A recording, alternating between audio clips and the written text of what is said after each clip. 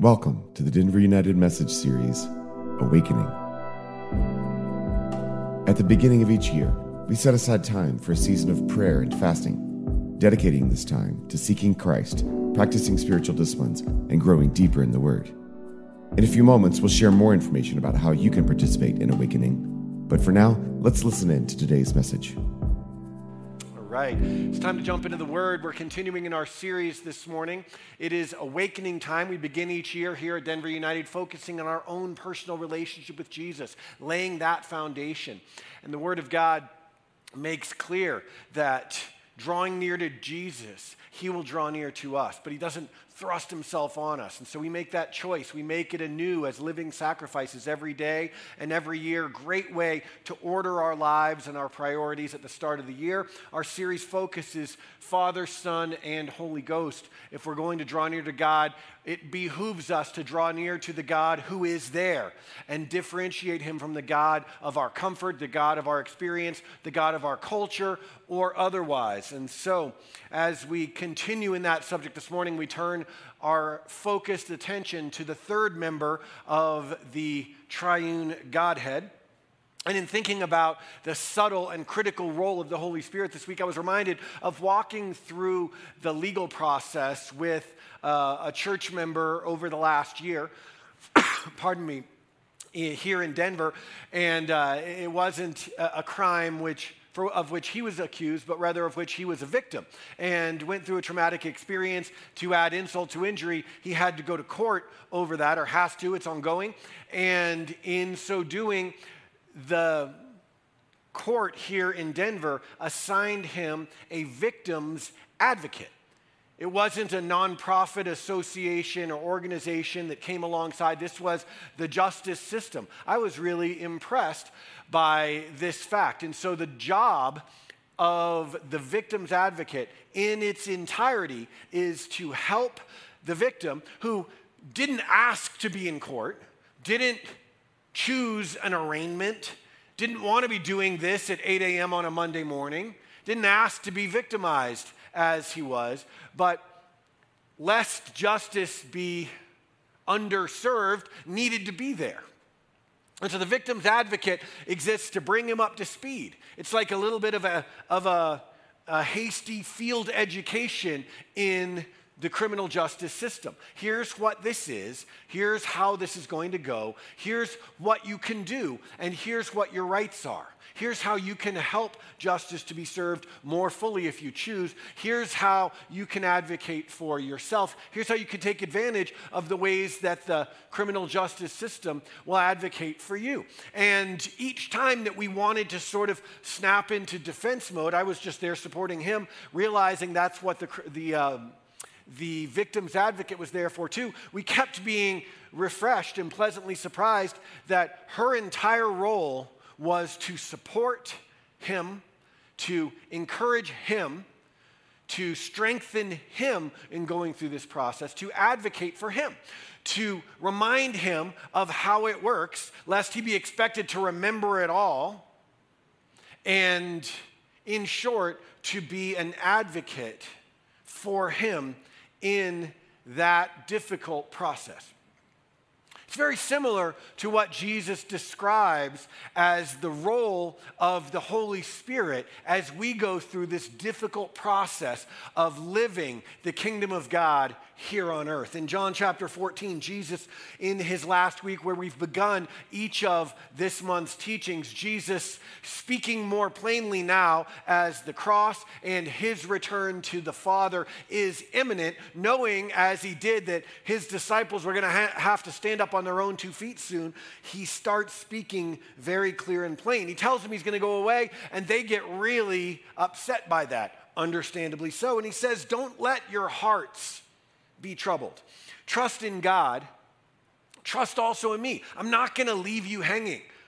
I'm not going to invite you into this journey with me only to leave you on your own when you don't know what to do. I'm not going to bait and switch you. Trust me. There's more than enough room in my Father's home, and if this were not so, would I have told you that I'm going to prepare a place for you? When everything's ready, I will come and get you so that you will always be with me where I am. So he says, trust me for the future. I'm not taking off and leaving you here to find your way. I am the way. But then he turns his attention not just to the hereafter, but to the here and now. And he says a few verses later, I will ask the Father, meantime, with regard to your plight here on earth, I'll ask the Father and he'll give you another advocate. Capital A, clue, that this is not just a teacher, a rabbi, a leader, but an advocate who will never leave you. He is the Holy Spirit who leads into all truth. The world cannot receive him because it isn't looking for him and it doesn't recognize him. But you know him. He's already been with you. You've seen his handiwork. You've experienced his influence in your lives and in the world where we have gone and done the work of God. He's been with you. And later, he will be in you. But when the Father sends the advocate as my representative, that is the Holy Spirit, he will teach you everything and remind you of everything I told you. He's going to keep the work going that I have begun. If you're thinking, hey, Jesus, I'm just starting to figure out who you are and what on earth you were talking about with all those parables, the Holy Spirit's going to continue the process. And he's going to remind you of everything I've taught.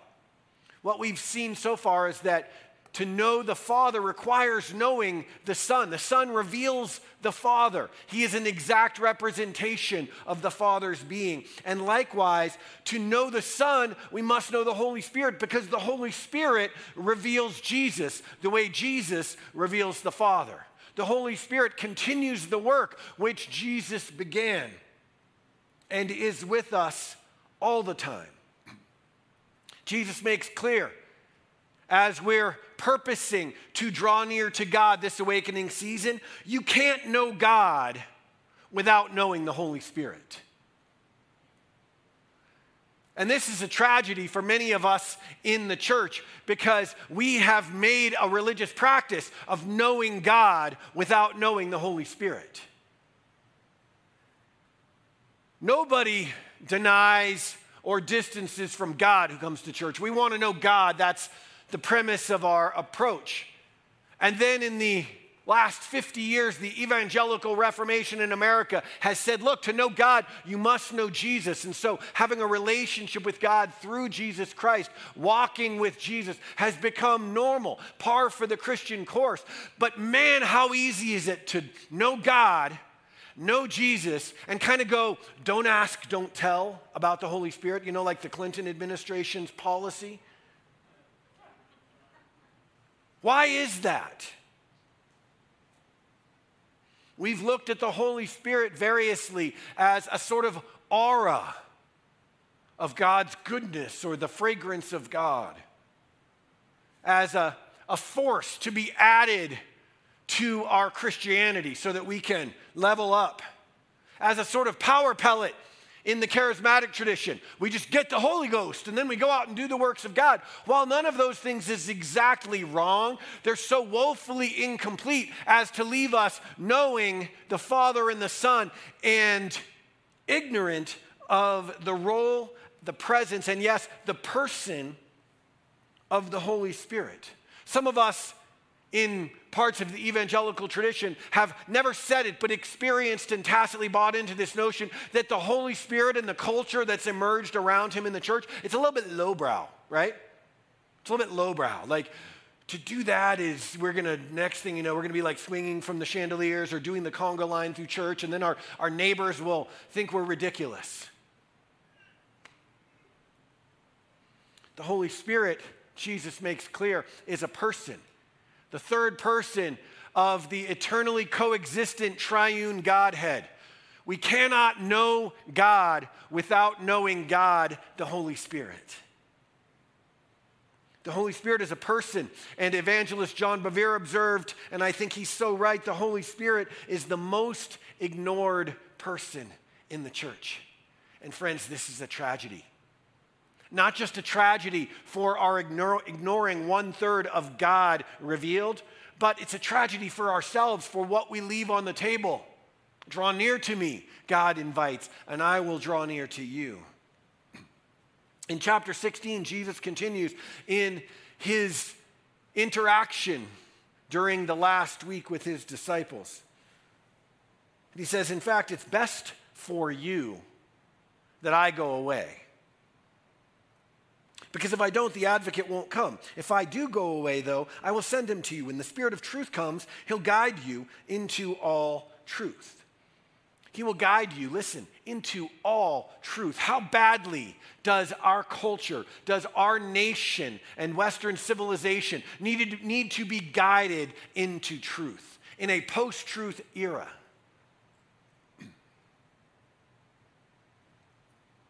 He won't speak on his own, but will tell you what he's heard.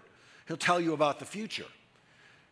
He'll tell you about what I have done in you. He'll bring me glory by telling you whatever he receives from me. Now, this is one of those passages that we can read past, and if we're not careful, suffer from the sort of familiarity syndrome that causes us to miss the weight, the gravity of bombshell statements Jesus makes. Imagine you've been walking with God in the flesh, having finally figured out and just recently confessed, you are in fact God. Having seen the miracles, the likes of what the disciples witnessed, and then have Jesus tell you, I'm going away, but look, don't be sad, because it's actually better for you that I go away. If I'm a disciple, I'm sorry, I'm probably lacking perspective, but I'm like, no. Maybe it's better for you, and I get that because you're God trapped in a human body. People don't recognize you. You get rejected wherever you go. You have to sleep, eat, use the restroom. That's got to be very limiting. Empathy-wise, I get it. But you're I'm wondering, are you giving me the mind job? Like the Jedi mind trick? These are not the droids you're looking for. Kind of like, Jesus, are you doing that? It's better for you that I go away. It's better for me. No, it's not better for me. It is most definitely not better for me not to have God in the flesh sleeping next to me in the tent. That is the definition of what is not better for me. So I would think. Anyone else with me? Okay, what is Jesus saying? How could it possibly be better than having God to travel with down the road?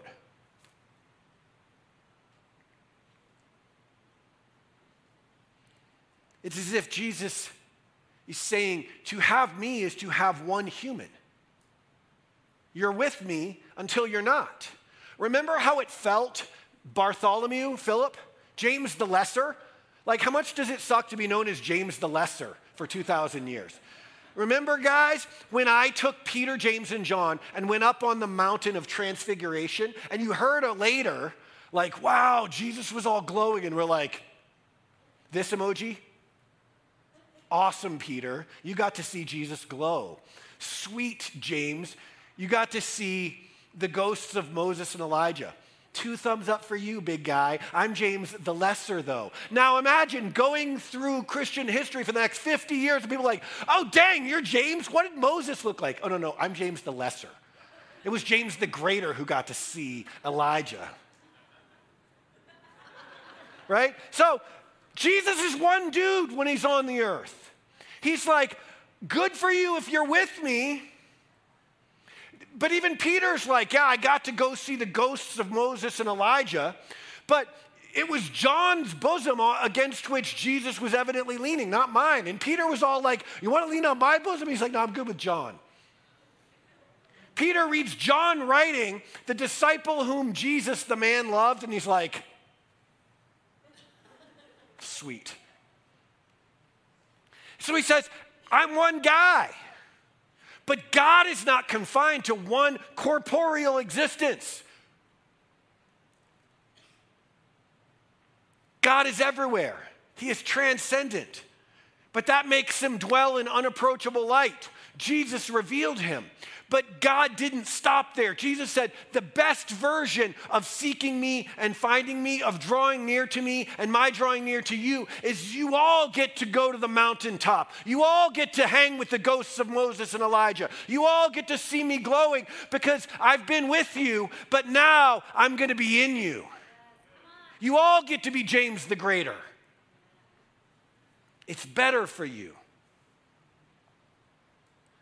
Jesus is creating for us, it seems, a full-time and real-time connection to God.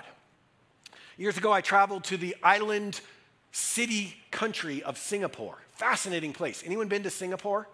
Super modern civilization, very prosperous, very peaceful. They cane you if you do things against the law, so people don't do things that are against the law very much.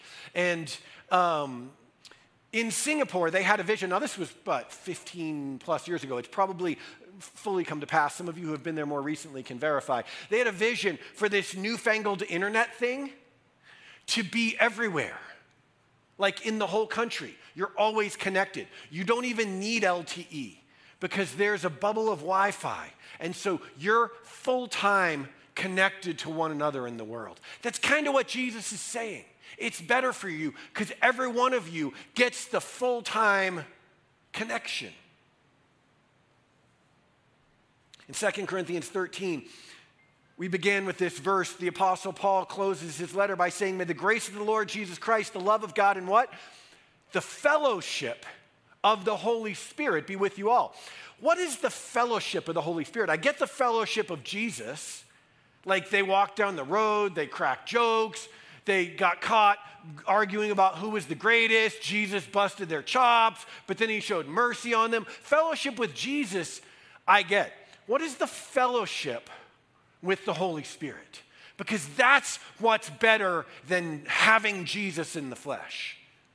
What does that look like? I don't know about you, but I grew up in Sunday school singing songs and reciting verses to the effect that Jesus lives in my heart. I don't mean to mock Sunday school. I mean, it's true in a euphemistic way. Anyone else take comfort in the fact that Jesus lives right here?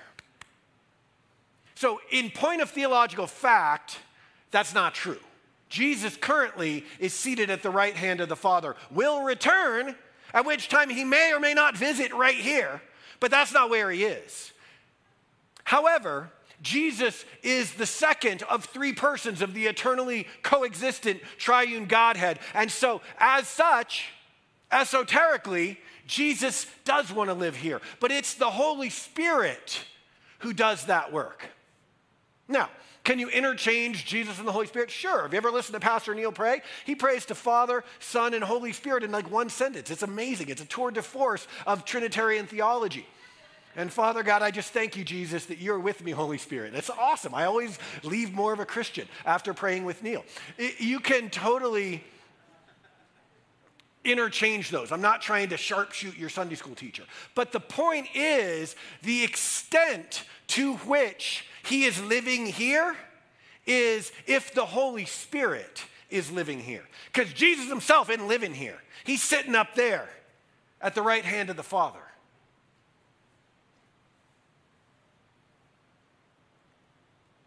Ephesians chapter 5 says, don't be drunk with wine. Don't carry on, Christians in Ephesus, new followers of Jesus, living the way that you lived in the world, your fruitless life before Christ.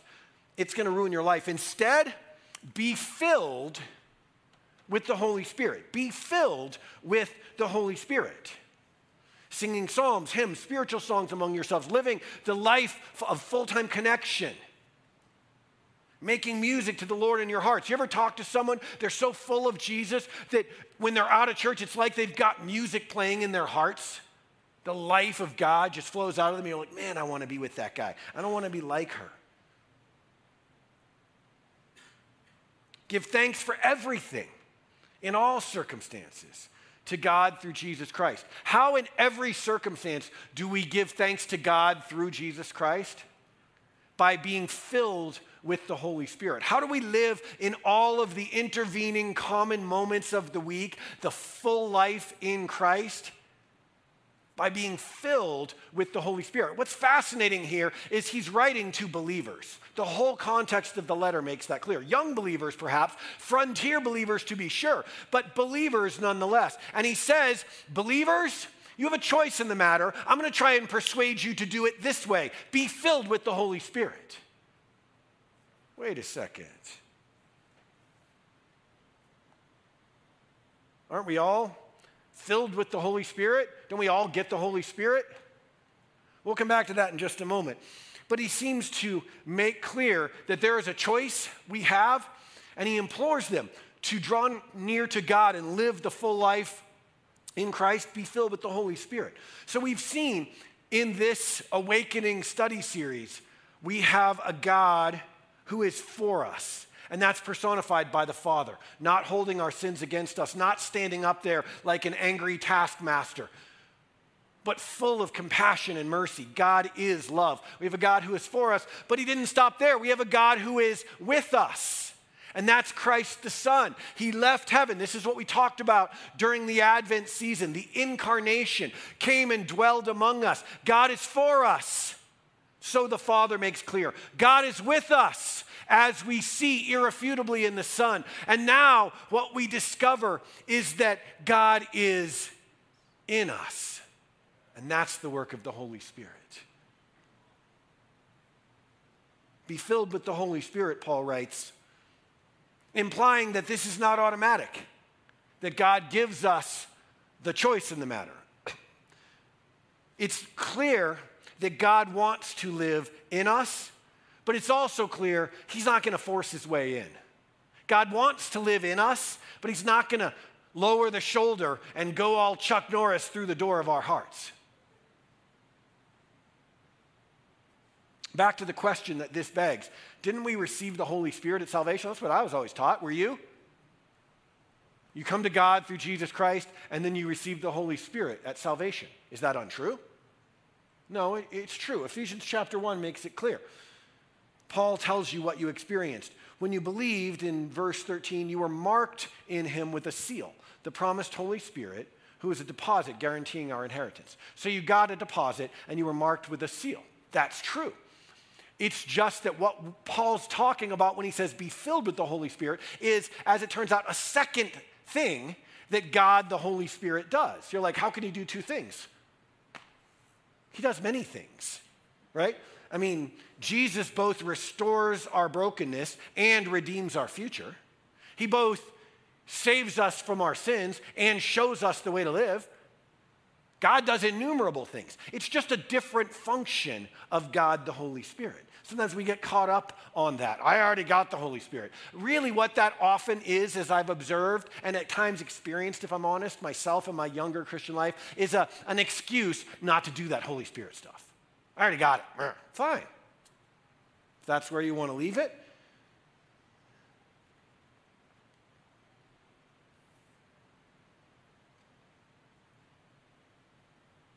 The Holy Spirit seals us for sure, gives us a deposit, undoubtedly, guaranteeing what is to come.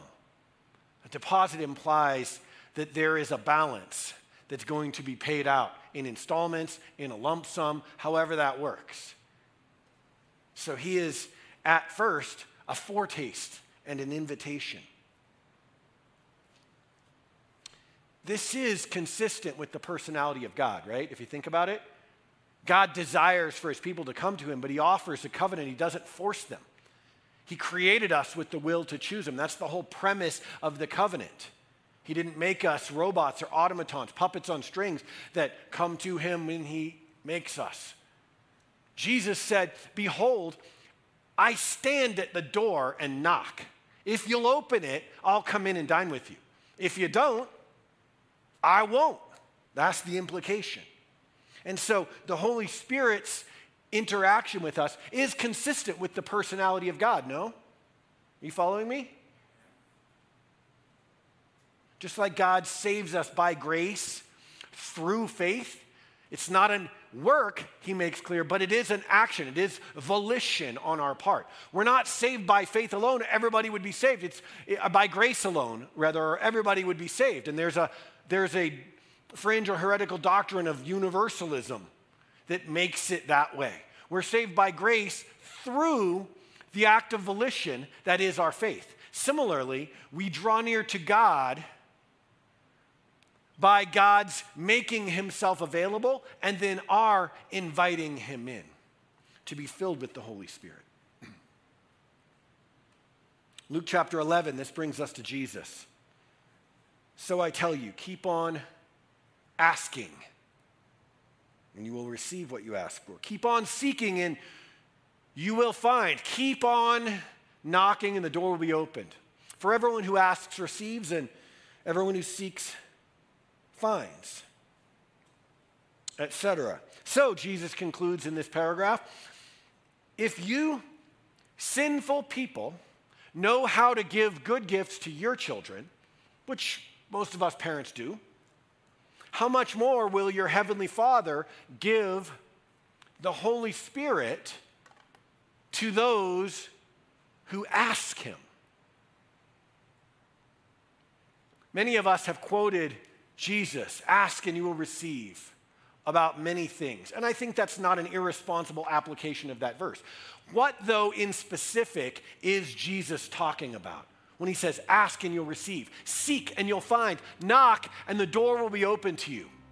What, or more precisely, whom is he referring to? Anyone know? He says, if you parents know how to give good gifts to your children, how much more will your heavenly Father give the Holy Spirit to those who ask him? What an amazing statement. So first I invite him in, and then what? What does that fellowship look like? What next? Jude says, you, beloved, build yourselves up in your most holy faith, praying in the Holy Spirit. We build ourselves up in our faith, responding to God's invitation of perpetual, full-time connection, praying in the Holy Spirit. We cultivate fellowship with the Holy Spirit. It's something we get to choose. It's something ongoingly. Keep on asking, Jesus says. Keep on seeking. It's something ongoingly that we cultivate, and we cultivate it foremost by praying in the Holy Spirit, learning to pray in the Holy Spirit, right? 1 Corinthians 14. Here we go. The verses that never get read in church unless it's that church. That's what the fully honest study Bible would say. These are the verses that we pretend don't exist in the Bible unless it's that church. Well, I don't know if we're that church, but we're a church that believes that intellectual honesty is worship. And if we don't take the Word of God as God's authoritative truth and we pick and choose what we like, we might as well chuck the whole thing and go golfing on Sunday morning. We're a church that fears God. More than I fear you reading weird verses. So here we go. Put on your weird verse seatbelt. You ready? Anyone need to get up and walk out? You're free to go. Here we go. 1 Corinthians 14. If I pray in tongues, my spirit is praying, but I don't understand what I'm saying. Well, then what shall I do? I will pray in the Spirit, but I'll also pray in words I understand. I will sing in the Spirit, and I will also sing in words I understand. For if you praise God only in the Spirit, how can those who don't understand you praise God along with you? Dear brothers and sisters, don't be childish in your understanding of these things.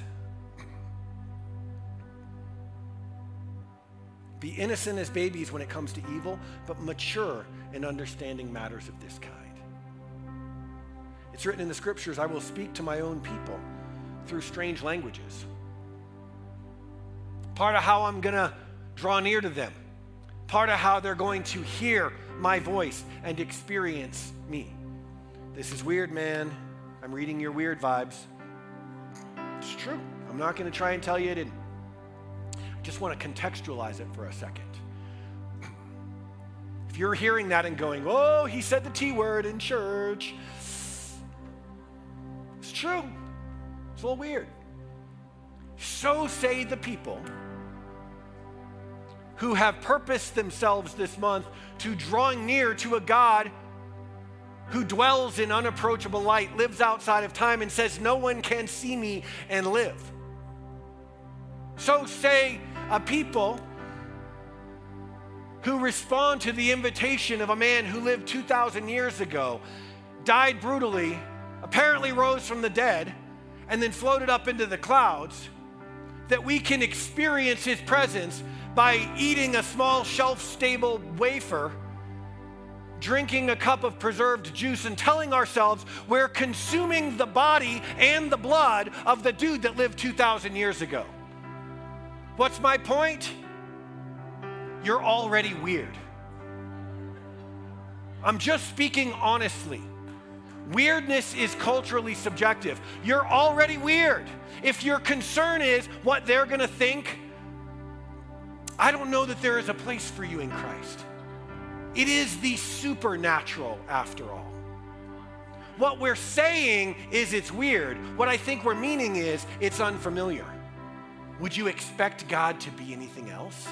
If he fit in your box, would you need him? Would you want him? As soon as you solve that little wooden crazy puzzle that your great aunt gives you at Christmas, you never touch it again. I'm saying it's not that it's not weird. I'm saying that you're already far down the weird road. Why get off before the intimacy? Why get off before the power? Why get off before the full-time presence of God? If you're already on the weird train, why get off at the stop before Jesus said is the better thing than having him in the flesh? That makes no sense to me. I can respect intellectual honesty that says all of this is just too much. I'm out of here, man. I disagree, but I can respect that. Taking the parts that fit in to what we grew up with and leaving the rest aside, that I can't respect. It just doesn't make sense. Romans 8 says, here's what Paul describes behind the scenes is happening when you're praying in the Spirit. He says the Holy Spirit helps us in our weakness. For example, we don't know what God wants us to pray for, but the Holy Spirit prays for us with groanings that words cannot express. Have you ever gotten frustrated trying to pray because it feels like work because you're trying to explain it to God? You're trying to make the problem make sense when the whole reason you're praying in the first place is that you don't know how to solve the problem? But you're laboring, trying to pull the puzzle apart and make it make sense to God, when in fact, God isn't asking you to explain it. God thought of quantum physics. The universe fits in his hand. He's looking for faith. And so praying in the Holy Spirit is groaning that words can't express. But listen, what is it? Is it just groaning to groan? Like people do at the Wailing Wall? There's value in that, but that's not it alone. The Father knows all hearts, and he knows what the Holy Spirit is saying. And the Spirit intercedes for the believers according to God's perfect will. When I don't know what to pray, when I don't know where the job is or who the spouse is that I'm longing for, or how to make my heart whole and function with people again, or how to restore that relationship that has been broken and left for dead, when I don't know, I go to God and say, help. And the Spirit meets me there and installs the Jesus software afresh. And the Holy Spirit translates, intercedes for me to God, takes my faith, unintelligible, dull, and childlike though it may be, and turns it into a prayer that aligns with the perfect will of God. So praying in the Spirit is surrender. It's submitting and saying, God, I don't know, but I know you know, and I want you to come and fill me anew. Some of you are like, yeah, I tried that once. I came forward. I even did it at a conference. The guy was wearing expensive shoes. That makes it's supposed to work then. Nothing happened. That's very possible. I don't doubt that. How many of you are married? I don't know one of you, and I don't know all of you, but I don't know one of you that only tried once. I asked Mari out like 35 times. Right? The point is, we're human beings. We know how to go after what we really want. If you want it bad enough, you don't stop at once. I don't stop at once. I don't let go. I lay hold of it with the kung fu grip. There's like 8 cliches to refer to prying my cold, dead fingers off of things that I really want on purpose. Those cliches exist because that's so very human of us. So I tried it once and it didn't work. All that does is bespeak how much or little I really wanted it. Here's what I know. Jesus is true and trustworthy and loves you with an everlasting love. And if he says, ask, and it'll be given to you, I think you can trust him in that. He says, which of you parents bait and switches your kids? Hey, you want waffles for breakfast? Yeah. Psych, you have to have kale. You parents, you know how to come through for your kids. How much more will your heavenly Father come through for you? How much more will he give you the Holy Spirit when you ask? How does it work? I don't know. I think one of the ways we've profaned this process is over-explaining. Trying to make God into a formula. Just give utterance, brother, was what they kept saying to me. I'm like, what does that even mean? Just say these syllables. I don't think God needs my help. Jesus Christ died on a cross. I think he's more than capable of installing the Holy Spirit in us. What's it going to look like? I don't know. I mean, if you want, I'll have coffee with you and tell you how it looked for me. I just kept on asking. It's like, this is weird and unfamiliar and probably causing every Presbyterian elder under whose spiritual authority I grew up to groan not in the Spirit. However, it's there in the Word of God. I want it. I want you. I prayed it at the service. I don't know if anything happened, but it didn't feel like it.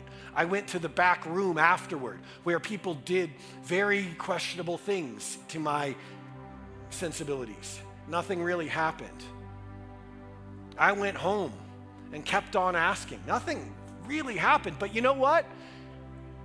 Actually, something did, because guess what I did? I kept on asking. That's a little bit of something, isn't it? I kept on asking. The Holy Spirit was like coming up beneath the surface like a seed and finally broke through the surface, and I saw what was germinating. And one day I started praying as I understood it to be in the Spirit without trying to make it happen. It's not a performance thing. It's not a rank. It's not an upgrade option. He is God. And he says, as we've said each week this month, draw near to me. Draw near to me and I'll draw near to you. Would you stand with me? All right, anybody's Presbyterian grandparents rolling over in their graves? Just tell them they're weird too. Their culture just normalized their weirdness. Father, we love Jesus. That's the beginning and end of it. We see in Jesus everything we want, everyone we want to be, everything that we aren't and lack and love. We see in the evidences of Jesus' work in our friends, your kindness, your goodness. We want Jesus. I confess it's still hard. Been doing this 22 years, God. It's still hard for me to tell people that it's better for them than having Jesus in person, but I trust you. And so the Word of God says, ask. We're going to just play some music and create a little space, and I simply invite you. Would you ask? You're like, yeah, I've already been filled with the Spirit. Great. You can be filled with the Spirit, and filled with the Spirit, and filled with the Spirit again. You know why? Because we leak, don't we? I'm great until I'm not. So ask him to fill you anew. Ask him to fill you for the first time. Ask him to fill you afresh. invite the Holy Spirit to come and fill you. Don't go back to the ways of the world, but be filled with the Holy Spirit. Would you ask? Thanks for listening in to today's message. For more information on how you can participate in Awakening, go to our website, denverunited.com, where you can learn more about prayer and fasting. You can get details of our upcoming worship nights and dive deeper into this wonderful time, growing closer to Christ and His church.